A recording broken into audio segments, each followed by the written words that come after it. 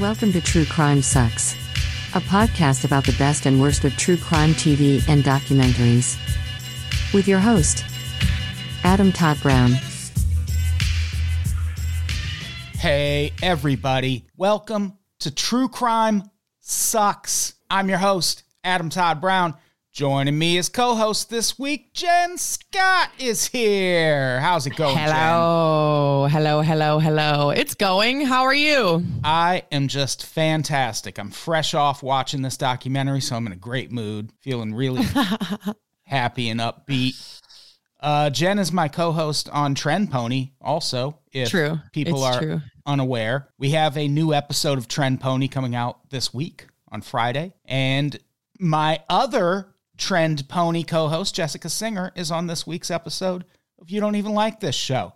It's a fucking clickety-clack kind of week around here. Action-packed, clickety-clack. Right? Horse noises. Also, that beginning how are you conversation was probably the most normal conversation we've ever had. I was like, this is weird. Yeah. We were like, how are you? I'm okay. How are you? And it was weird as fuck. Yeah, normally our recordings start off a little stranger than this. I mean, I did open dunking on stuff, but I hadn't hit record yet. I came in hot, being like, fuck this, fuck that. That's true.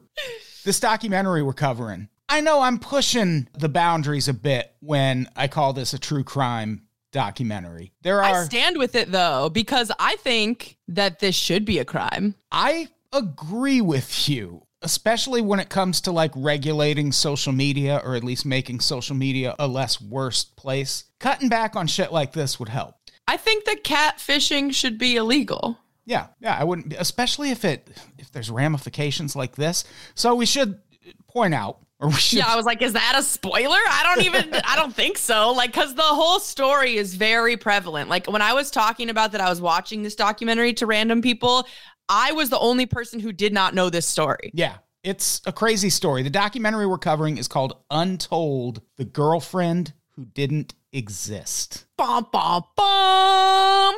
And it covers the story of former professional football player and star Notre Dame football player, Manti Te'o. Manti, sexy as fuck Te'o. He's a pretty dude, and he wasn't in college. He was just a dude in college, but he was just an awkward football player dude in college. Yeah, time has been good to his face, his talking head, gorgeous.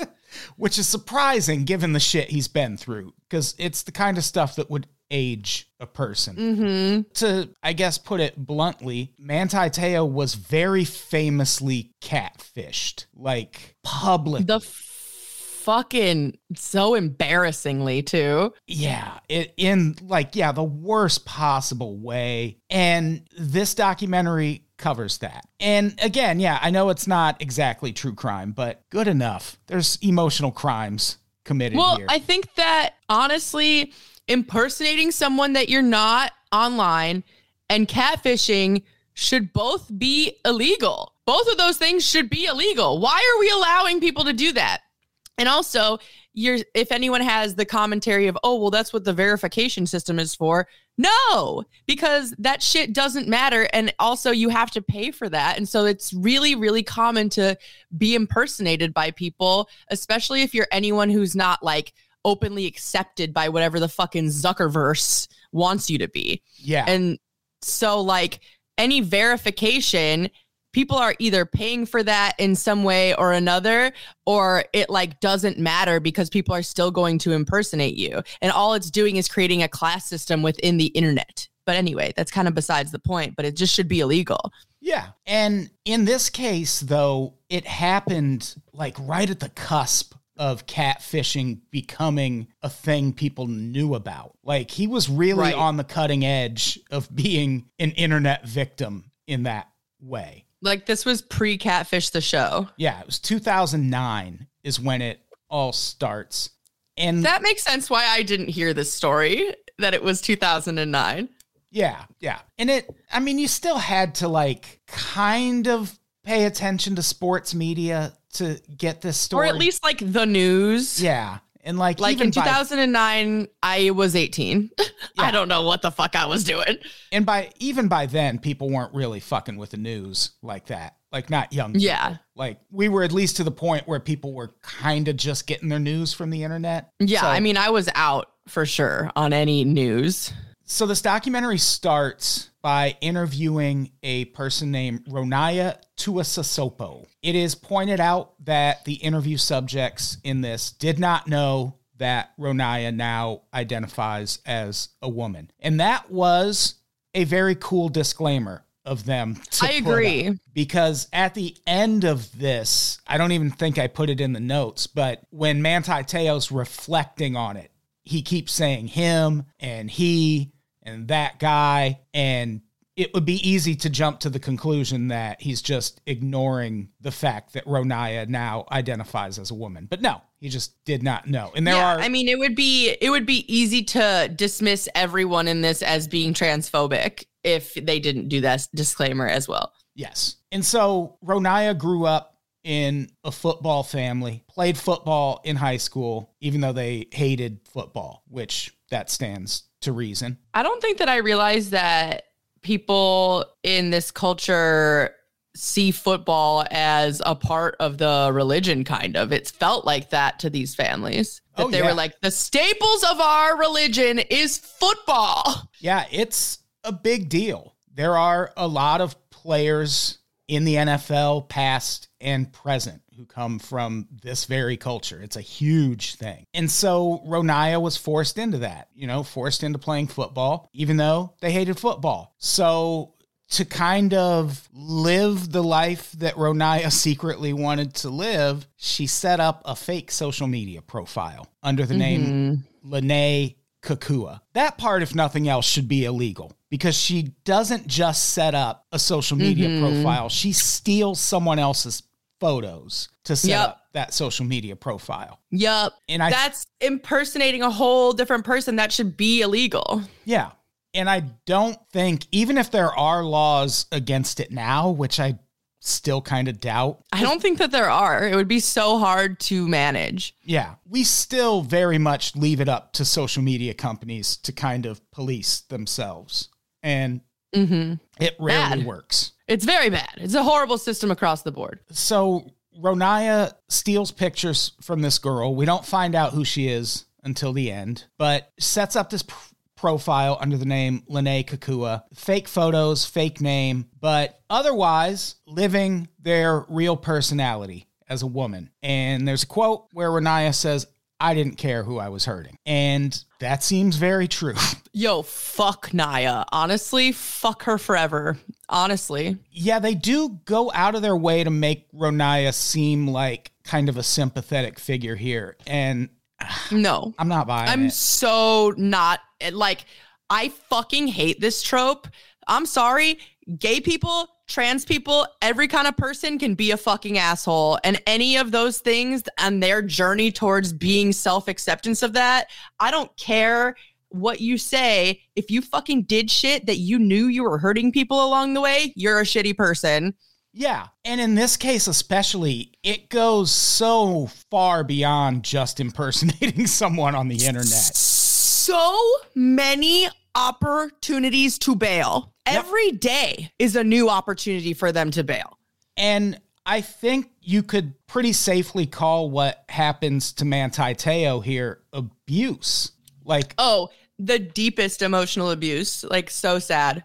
And like, there are some hints or allegations that maybe he was involved in this, which I don't actually believe. I think he was zero involved in this. I think he was a very nice person who got taken advantage of, love bombed, breadcrumbed, gaslit, like everything possible that you would do to emotionally manipulate someone in a real relationship. This bitch did from behind a screen without ever meeting him. Yeah, it's intense. And you're right. He does seem like they talk about his childhood a little bit. He seems like he was a good kid, and he seems like a nice guy. Like, he's deeply religious, but he seems like he's religious in like the right moral basis way. Yeah. He seems very like he's not preaching to anybody. He's just practicing morality, which is Right. like the type of religious person that I do get behind, because that's a person who's just subscribing to having hope in reality and not subscribing to some higher power controlling everything, you know? Yeah. Yeah. He's not using it to hurt people, which that's Right. a big difference, obviously. He was obviously good at football as a kid. He made it to the NFL. Even the shittiest NFL player is one of the best football players in the world. He eventually gets a scholarship to play at Notre Dame, which is kind of like making the NFL of college It really football. is. Like, I know fucking very little about sports and football, but I know if you play college ball at Notre Dame, it is a big fucking deal. Yeah. And we're both from Illinois. So it's like, yes, Illinois doesn't really have, like, they have colleges that are Division I. What, are you going to go to U of I? Yeah. Okay. Yeah, the fucking Fighting Illini. Get a life. Ugh, God, every fucking boring ass wall of a person that went to my high school went to U of I. You're going to go to DePaul?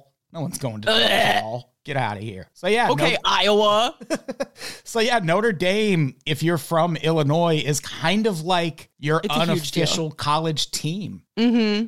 Like, not for me. I never really gave a shit about Notre I mean, Dame. we didn't care, but we were definitely around people that cared. Yeah, 100%. And I feel like we get it in terms of Notre Dame's history and how prestigious they are. And in the name of that, I feel like they could have lost some of the history of Notre Dame stuff in this documentary. I feel like it was a little excessive, but if you truly are watching this blind to everything ever about sports, like say you're an alien in the future that watches this, I feel like you get it then. Yeah. Yeah, that's true. And I think this documentary is a good example of a thing I do a whole podcast about, which is sports stories for people who don't like sports. Like, yes, even though this kind of revolves around football, you don't have I didn't feel like I was being beaten with football while watching it. Yeah, they have to cover some of his games because they're happening. The gameplay is important to the story, yeah. Yeah, they're happening in the midst of all of this other stuff happening to him. So yeah, they get into some of that. But yeah, don't see football and think you're immediately not going to like this. That's one of the reasons I wanted to cover this, because Untold is a whole series of documentaries like this. I saw that and I was like, oh, wow, I would watch more of these because this was really well made. Yeah, there's one about Tim Donaghy, who was a NBA referee who was convicted of fixing games for the mob. The little blip they played at the end was trying to get you to watch that. Yeah, that one's And he was really like, boy, good. did I fuck my life up, or whatever he said. He sure did. And yeah, they're all kind of along these lines where they're stories about athletes, but they're not necessarily sports stories. Oh, it's all of those are about athlete adjacent stuff. Yes. There's a really good one called Breaking Point that I think I mentioned on Trend Pony, which is about a tennis player named Marty Fish, who was one of the first athletes to be really upfront about mental health issues. And that documentary is really good also. But speaking of that, did you see that Simone Biles is back? yeah, that's interesting. I didn't know that she had left because she got the twisties. Yeah. That's so scary. During the last Olympics, she ended up having to drop out because she was like fucking up her landings in a way where she was I didn't know what the twisties was. Yeah, I didn't know what it was. Thing. Yeah, the twisties, in some sports, they call it the yips, where you just like, it also happens in tennis. There's a player named Arina Sabalenka who is, I think, number 2 in the world right now, maybe number 3. And she went through this period where she just like could not serve. Like her serve was just broken and it was a mental thing. And her coach was like, I'm not doing my job. I'm just going to resign. Like I'm clearly the problem. And she was like, nah, man, I'm the problem. And I got to figure that shit out. And she eventually did. But yeah, it happens. So crazy. Yeah. But yeah, no, the documentary was well done. And I didn't feel like it was like football, sports. I don't even feel like it painted, because a lot of things when it comes to football specifically will paint football to be the bad guy or not. And I don't feel like it took a stance on what football is at all. Yeah. I agree with that. And because I feel like football is very frequently made into an evil. Yeah, and that's because it kind of is. Yeah, that's the problem. It kind of is. And even in this, there's a point where all of this stuff comes out. And the big question, like we're getting a little ahead of ourselves, but the big question becomes, oh, did he just do this to hide the fact that he's gay? And like, it's all anyone wants to talk about. And this was a point in NFL history where there weren't really any openly gay NFL players. Are there now? Let me look up one thing. I was going to say, I don't know that there are any. I don't remember any gay. No, there are. NFLers. So what year was Michael Sam? Okay, so this predates Michael Sam. Michael Sam was an openly gay NFL player, and he was entering the NFL draft. Well, he was an openly gay college football player. And there was all this controversy about whether anyone would draft him because at the time, the NFL just kind of considered homosexuality like a cancer in a locker room. Like once everyone else knows that player's gay, no one's going to respect him. No one's going to want him as a teammate. And Michael Sam kind of tested those waters and got drafted in like the 6th round, like super duper late, and then played in a couple preseason games and then got cut. And the speculation was it's because he's gay and no one wants him in the locker room. And so this Manti Te'o stuff is 5 years before that. Well, damn. No, about 2 years because he enters the draft in 2012. So it's about 2 years because Michael Sam was drafted in 2014. So it was a different time in the NFL. The first openly gay NFL player was a guy named Carl Nassib, who played for the Raiders and was released last year, I think. So that's the one. The NFL has a gay friend. They're not homophobes. It's fine. I mean, this is open. We all know that these dudes be doing some questionable things when no one's looking. They're so nervous about someone who's gay being in the locker room. What? Because then they'll talk about it later? Yeah, exactly. Sure, bud. But no, I thought that his whole weird God stuff was kind of a lot with the whole going to be drafted stuff in his junior year. Like that part I didn't get. Like I was like, why did we include this? We could have just jumped. Yeah. Was it to show how religious he really is? I mean, he is deeply religious. Yeah, but I still don't understand the reasoning of why he did that. Yeah. I don't think that I got that because I felt like they were trying to come to some point with it that they were like, oh, instead of getting drafted to the NFL in his junior year, he decided to play out his Notre Dame career and do a senior year. And I was like, okay, why do I need to know that?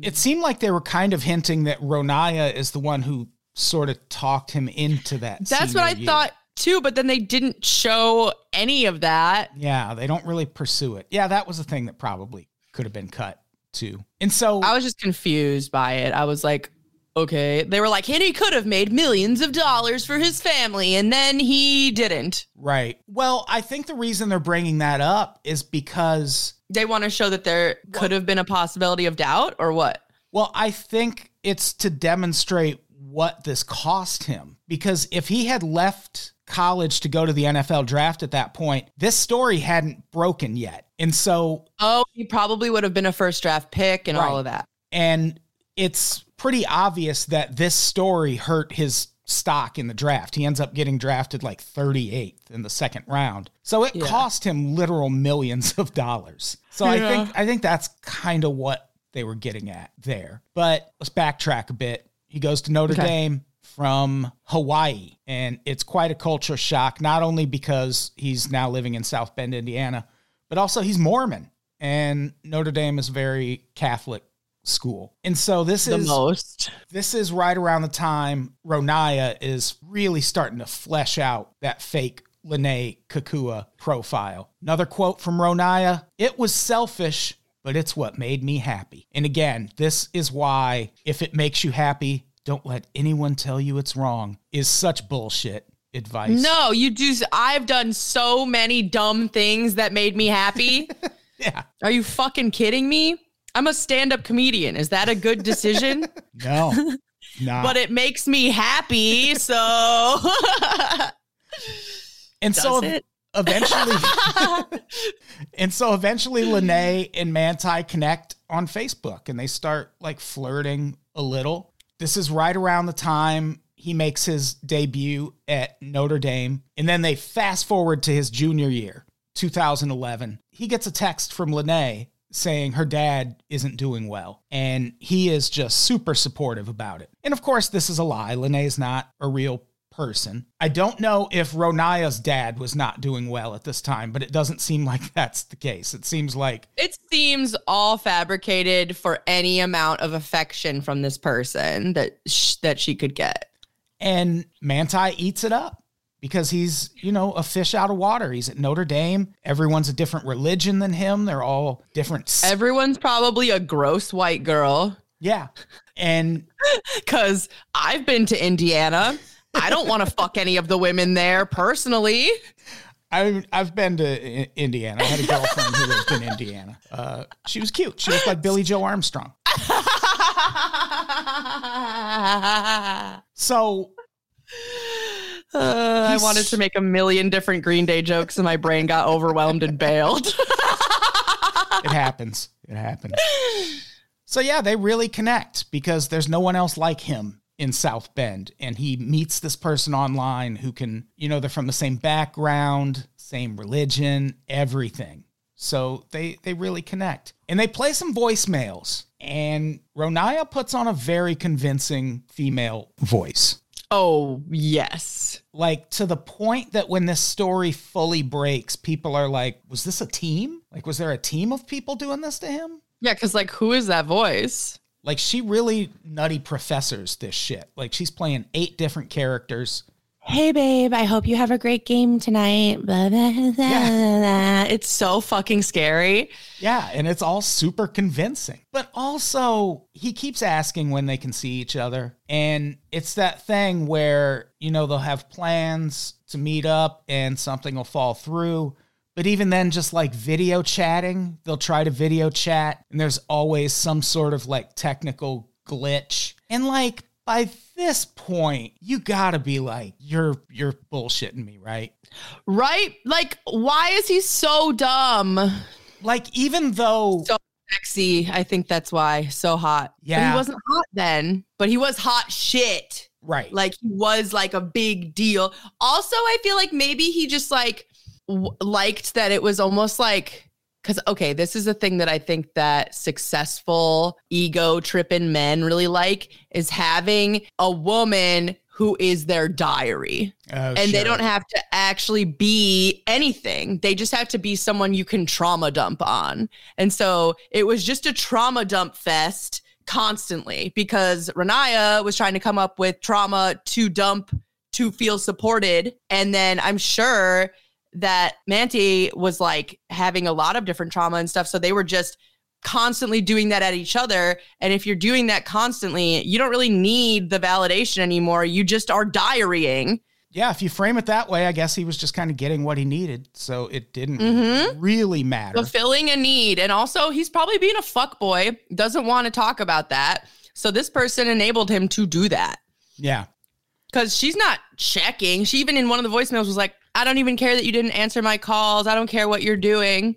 I just want to hear from you. And that is such a fucking ego stroke to this type of dude. Oh, yeah, for sure. So, he doesn't care. Yeah, Getting his emotional needs met, fucking random Indiana hoes. Perfect setup for him.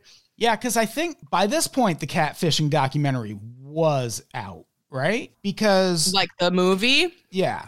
But I don't know. This guy at this time doesn't know fucking anything besides football. 2010, it came out. And they had... Okay, so yeah, he doesn't know anything besides football. Yeah. So he obviously missed that movie. And I remember even well before catfishing was a term, I had this friend named Grady in South Dakota who had a girlfriend in Iowa that he had been dating for 7 years, but only on the internet. he had never met her. And I was like, dude, we're not that far from Iowa. She's fake. Like, you're being like, I didn't have the word for it, but I was like, that's someone pretending to You're getting be grifted, someone. honey. Yeah. You're getting scammed. So like, even though catfishing wasn't like that well known of a thing, like, damn, man, you had to have taken some of these hints. But I frequently forget that most people are fucking idiots. Yeah, or bad at the internet, if nothing else. I've been on the internet since the internet existed.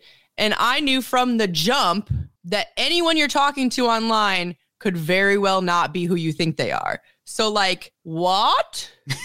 Yeah, that was kind of the first rule of the internet. Is don't that trust was like the some internet. day one shit. Like, Yeah. I don't know. I figured that don't talk to strangers probably applied everywhere. Exactly. But Manti never learned that, apparently. So, this is a dark moment. It gets so rotted. Yeah. One night, Manti Te'o gets a text from someone claiming to be Lene's cousin, saying Lene has been in a bad car accident. And Ronaiah calls Manti Te'o, pretending to be Lene's brother, and puts him through this whole song and dance where the brother's like, okay, I'm in the room. If you talk, she can hear you now. And he starts talking and like, the breathing he's hearing in the background changes, and the brother gets back on the phone and is like, the nurse said, whenever you talk, whatever voice that is she's hearing, it's helping her recover. And it's like, that is really the point for me where I was like, all right, this is beyond catfishing. Like, you are emotionally damaging this kid. For me, I was like, okay, so the car accident thing has to be Ronaiah's way out of this so she can kill Lene, right? Right. And we can all move on from this and he can go live his little football life and she can go do whatever she needs to do. Why did she not just kill Lene and not keep up the charade? Instead, made him so much more attached to her in the sickest way possible. The most disturbed, like, fuck Naya forever. Yeah. I hope that Naya doesn't forgive herself for this. Yeah, it's dark. Like, it is some diabolical shit. To be sitting in a room, breathing as if you are on oxygen, just sitting in a room, covering your mouth with your hands, doing deep breathing like you are in a fucking machine for months. Yeah. It sounds like. And also, so then this brother character is always calling him, being like, hold on, let me put you on the phone with someone who's dying. Right. And like, oh, you did it so many times. Are you jerking off to this? Because yes. Yes, obviously. And also they drop into the mix that, also Lene has leukemia. They somehow, as a result of this... You ever get into a car accident and it turns into leukemia? I hate when that happens.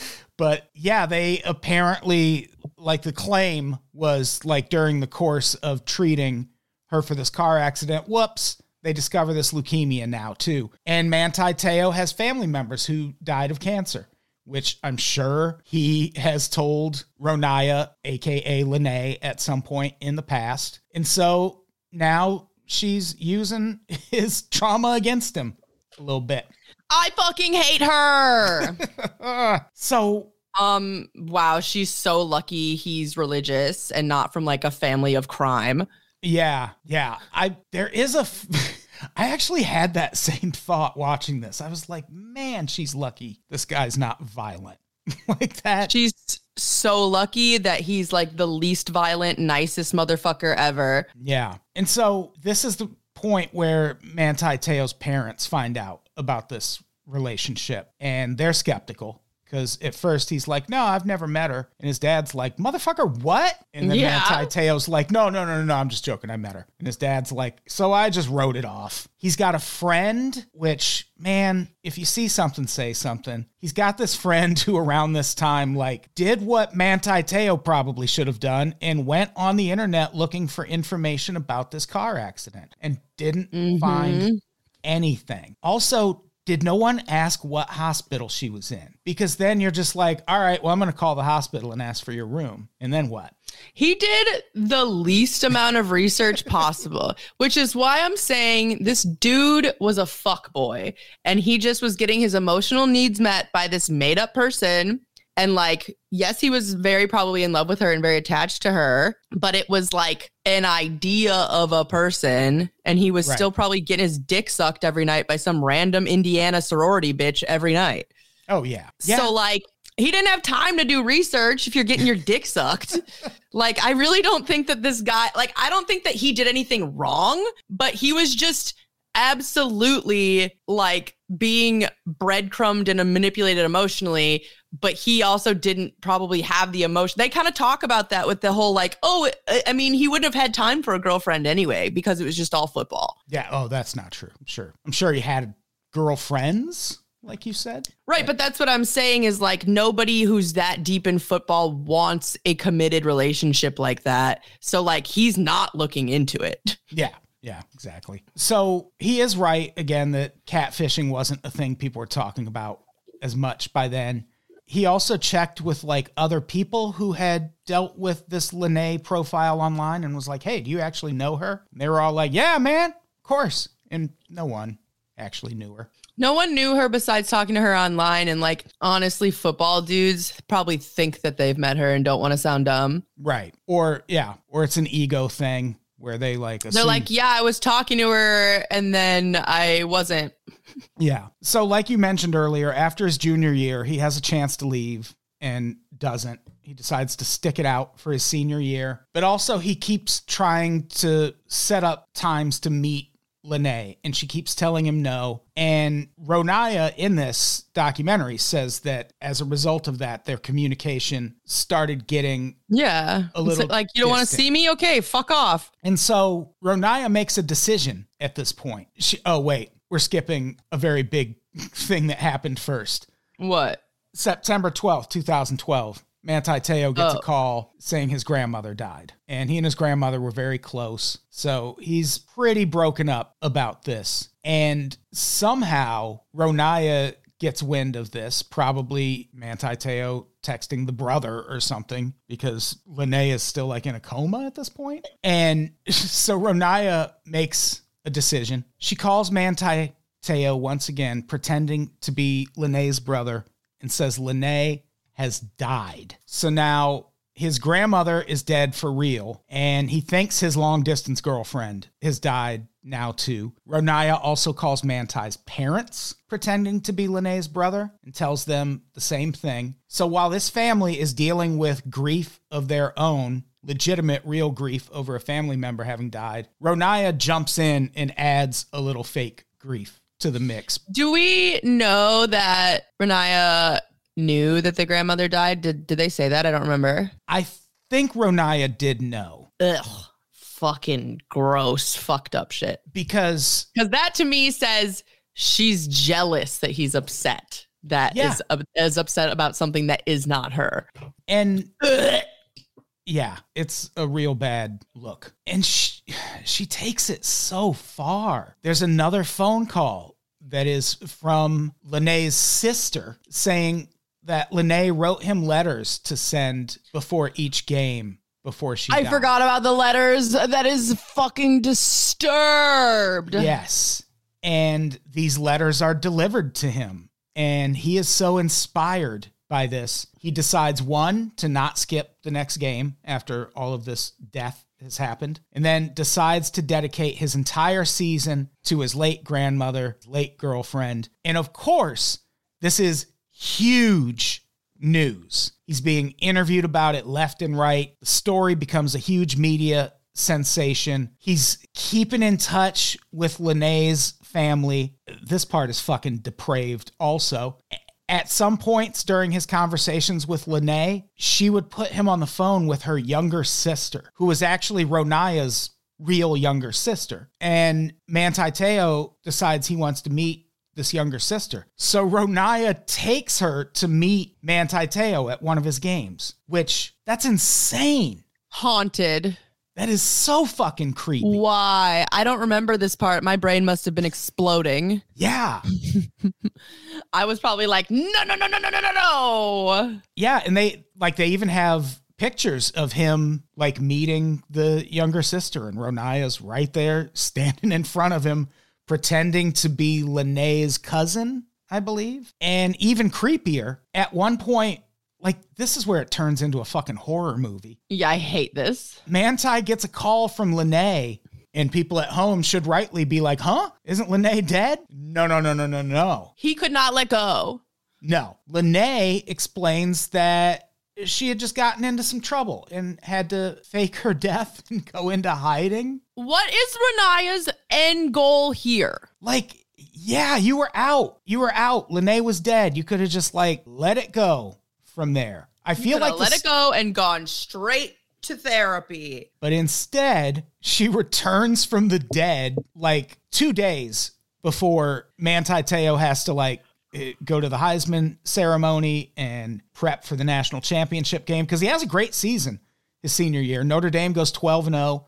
They end up playing Alabama in the championship game. But when he gets this call from Linnea from the dead, this is where it gets creepy. Because he's like, all right, if you're really Linnea, send me a picture of you holding a sign with today's date and the current time, and with you holding up this one particular hand sign. And he gets that fucking picture. Which is insane. And at that point in the documentary, I was like, how? Like, did they just randomly... Like, I assumed it was going to be a Photoshop thing, but turns out to be way more than that. Mm-hmm. Just like at that point, why? Why bring her back to life, dude? That's the part that I'm like, okay, everything you did up until that point is bad, but you had enough of a conscience to just end it in a way that like kind of weirdly ended up benefiting him, right? Yeah. Let it go.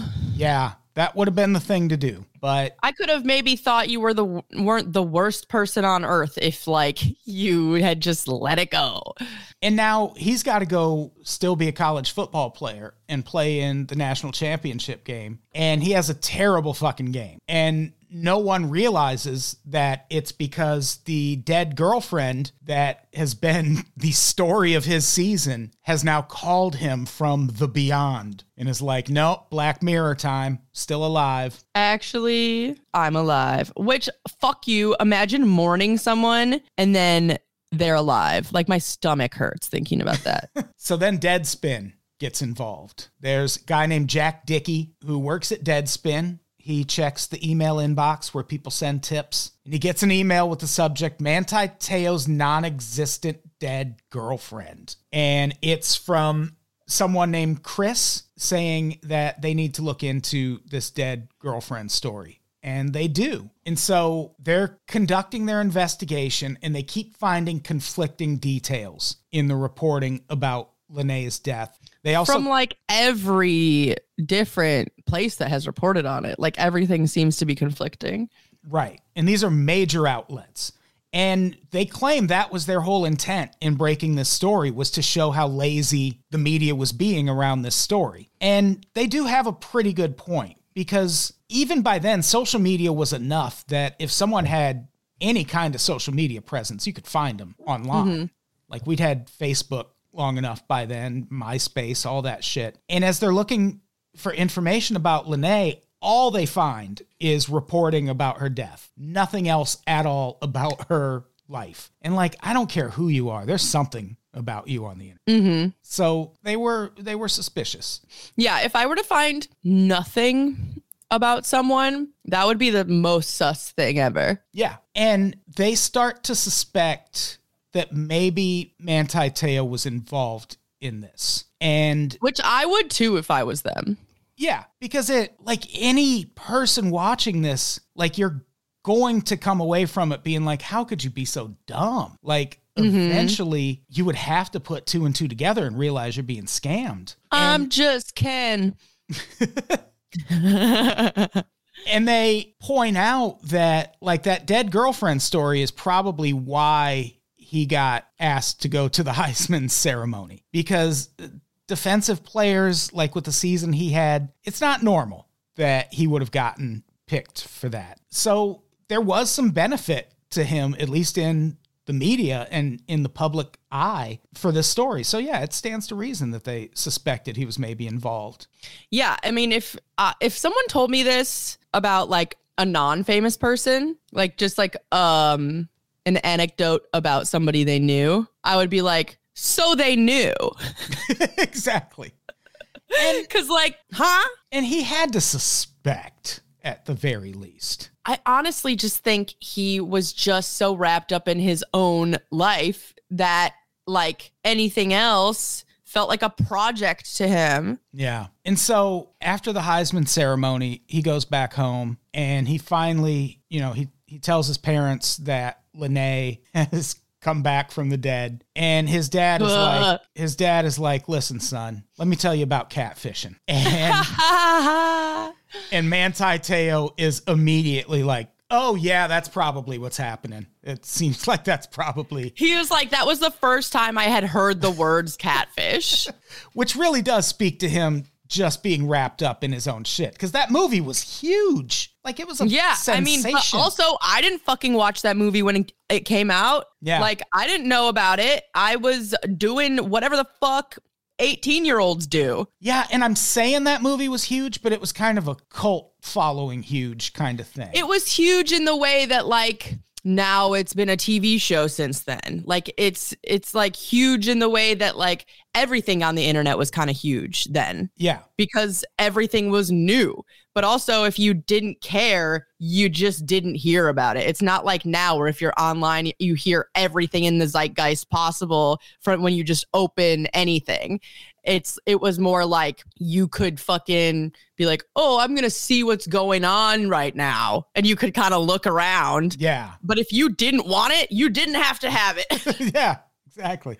So eventually Deadspin finds a MySpace profile where the Lene pictures came from, but they don't have a name. Meanwhile, on Twitter, there are tweets starting to spread where people are like, oh, hey, I know who Lene Kukua is. It is Ronaya. And so Ronaya's like, shit, me and Lene are toast. People have caught on. And so when Deadspin finds the person these pictures came from, turns out her name's Diane O'Meara. Ronaya, as it turns out, knew Diane well enough that when Manti Te'o asked for this very specific picture, Ronaya was able to just reach out to Diane and be like, hey, I need this picture from you. It's for like a sick kid or something. And that's where the picture came from. So they at least solved that mystery.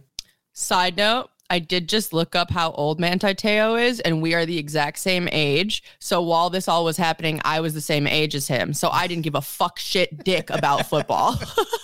Yeah. So like when he was going through all of this, I was the drunkest I had ever been. Also, he is an Aquarius, and I will tell you that Aquarius's entire goal in life is to be special and different. So that says a lot, to be honest with you. Yeah. And like the network's favorite Aquarius, Jessica Singer, same kind of vibe. Also an Aquarius.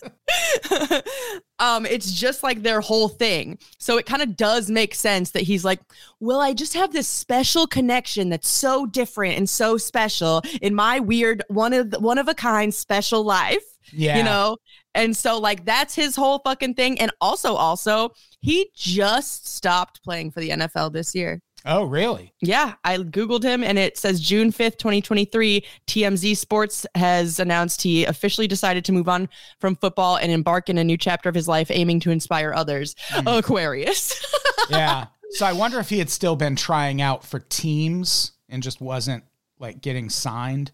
Last I checked, he played for the Bears for a little bit, but I don't think in like real capacity. So, oh, really? So Ronaya realizes this story is coming out and calls Manti Te'o to apologize. And he's like, apologize for what? And Ronaya's just like, I'm sorry. I'm just sorry. That's all. And about an hour after that phone call, Deadspin publishes their story. I'm just sorry. And that's when the world finds out the girlfriend story was a hoax. His agent calls him and says, hey, how about you just go lock yourself in your apartment for a while and don't look at the internet. And so, of course, he immediately looks at the internet and sees that this story has broken. Ronaya gets a similar call from her father. So, yeah, no, I guess Ronaya's father was not dead. So shit has officially hit the fan.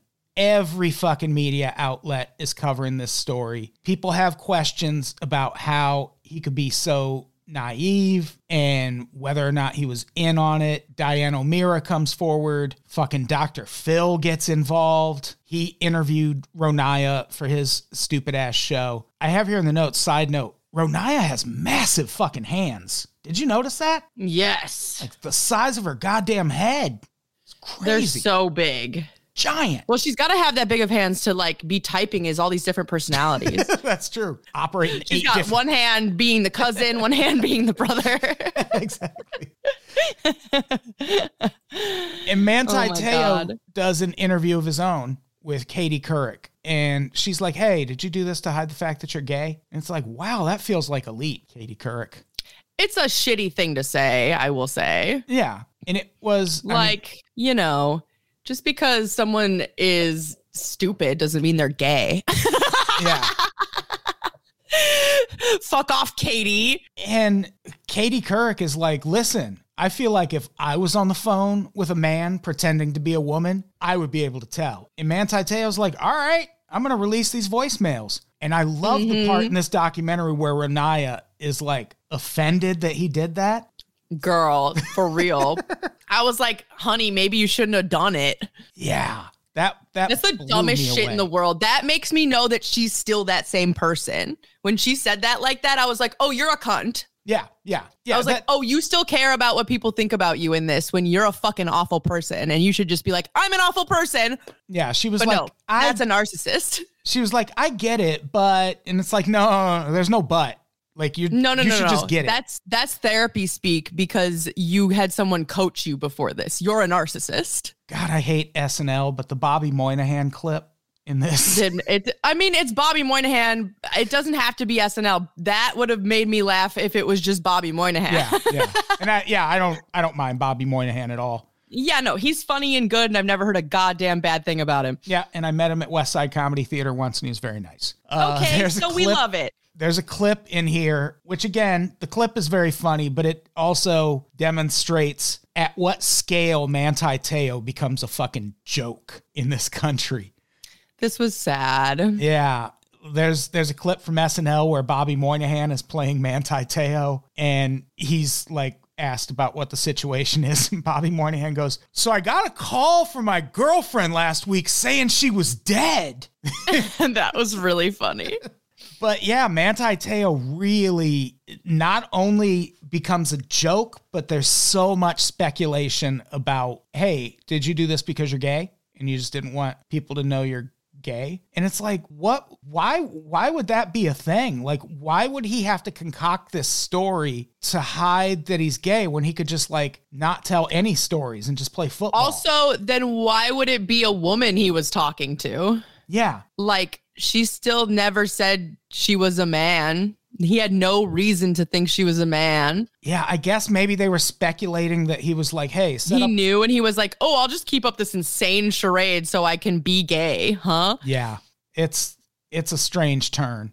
And yeah, he's trying to get ready for the NFL draft, and all anyone can ask is, hey, are you secretly gay? It ends up, like we mentioned, hurting him in the NFL draft. There's actually a clip of one sports commentator being like, teams want to know if Manti Te'o is gay. And again, that's an important quote because this predates the Michael Sam situation. It was a very different NFL, and I doubt the NFL has actually changed that much, but they've at least changed enough to where they don't openly embrace homophobia like they were at this point in history. Yeah. But nevertheless, he falls to the 38th pick in the draft. I did appreciate that when the San Diego Chargers made the announcement, they said with the 38th pick, the San Diego Chargers proudly pick Manti Te'o. That was a nice touch. Yeah. I mean, so gross. The whole draft, I've always thought the whole drafting process is fucking gross, but I get it and I get why it's fun to watch and all of that. Yeah. But like, it just is it's icky. It's just icky. It's an icky vibe. It's really truly ranking people. It's the same reason I don't like getting grades in school. I'm like, you get to decide what my worth is? Eat a fucking dick. Yeah. Yeah. And for people who aren't sports fans, him falling to the 38th pick in the draft, you might be like, oh, well, big deal. He's still going to be a big, rich athlete. That's a lot of money that he just lost. Yeah, that's like millions, right? Millions of dollars. Like the difference between what a first round draft pick and a second round draft pick get paid is substantial. He's lucky. So sexy. I mean, it didn't help him at the draft. No, I'm just saying he's got that to fall back on. Yeah. All those NFL GMs were like, well, I'd fuck him, so he must be gay. Well, I'm like, y'all are gay. Y'all wondering a lot about this guy being gay. Yeah, it really takes an unfortunate turn for him. Oh, it's so sad. And he talks... A lot of the end of the documentary is about him just becoming a fucking meme. Like there was literally a meme that went around called Taoing, where it was people taking pictures with their arm around their imaginary girlfriend. A newspaper in San Diego, when he got drafted, did a cartoon of him walking on the beach with his arm around. And that shit was all straight heat. Sorry. Yeah. It was like, funny. He's yes. dumb. Yeah. No, the comic made me so sad, but I was like, honestly, that person fucking hit that shit. Yeah, the documentary gets sad. Very sad at the end. It's so like that comic strip that's just a one frame comic and it's just him drawn on like the beach with his arm around nothing. And it's so sad. And you can tell. Yo, to be fair, he probably got so much pussy after this. Oh, I would imagine. Yeah. Yeah. One would hope, at least. I felt so bad for him. Like women would be like, show me how you not gay then. Yeah. But unfortunately, he also super duper gets in his head over this. And it's understandable. This is a guy who's just been like the hero his whole life. Like he's been like, his family loves him. He does good in school. He gets like, he's not getting in trouble. He's fucking great at football. People like him. He's fucking pretty. And now almost overnight, he is the fucking laughing stock of the nation. Like that's going to be hard for someone like him to take. Like it would be hard for anyone, but like this guy's just trying to fucking make a living as a football player, and he's just like ball his life. Yeah, and all this shit happens, and you can tell. Like, I mean, he eventually goes to therapy over it, but you can tell he's still pretty broken up about this, and like very much haunted by it, and it all probably played a role in him not having that remarkable of an NFL career. Like he stayed in the league for a while, but he just didn't really amount to much. Fucking sad. Yeah. I looked up Naya's fucking zodiac sign. Yeah. Ugh. She's a fucking Cancer. Big surprise. Big fucking prize. No surprise there. So, I mean, she's actually a Cancer Gemini cusp, which is the ultimate in terrible. Oh, he played for the Bears in 2020, but I think he was just on the practice squad. He probably played in 2020, had like a really good shot of being on the field, and then the pandemic happened. Yeah. Yeah, he was put on the active roster for a playoff game against the Saints and then reverted to the practice squad after the game. How fucking lame, dude. Yeah. That sucks so much. So he just like basically got so fucked by this, just so fucked. And he was so good. Yeah, he was a really good player.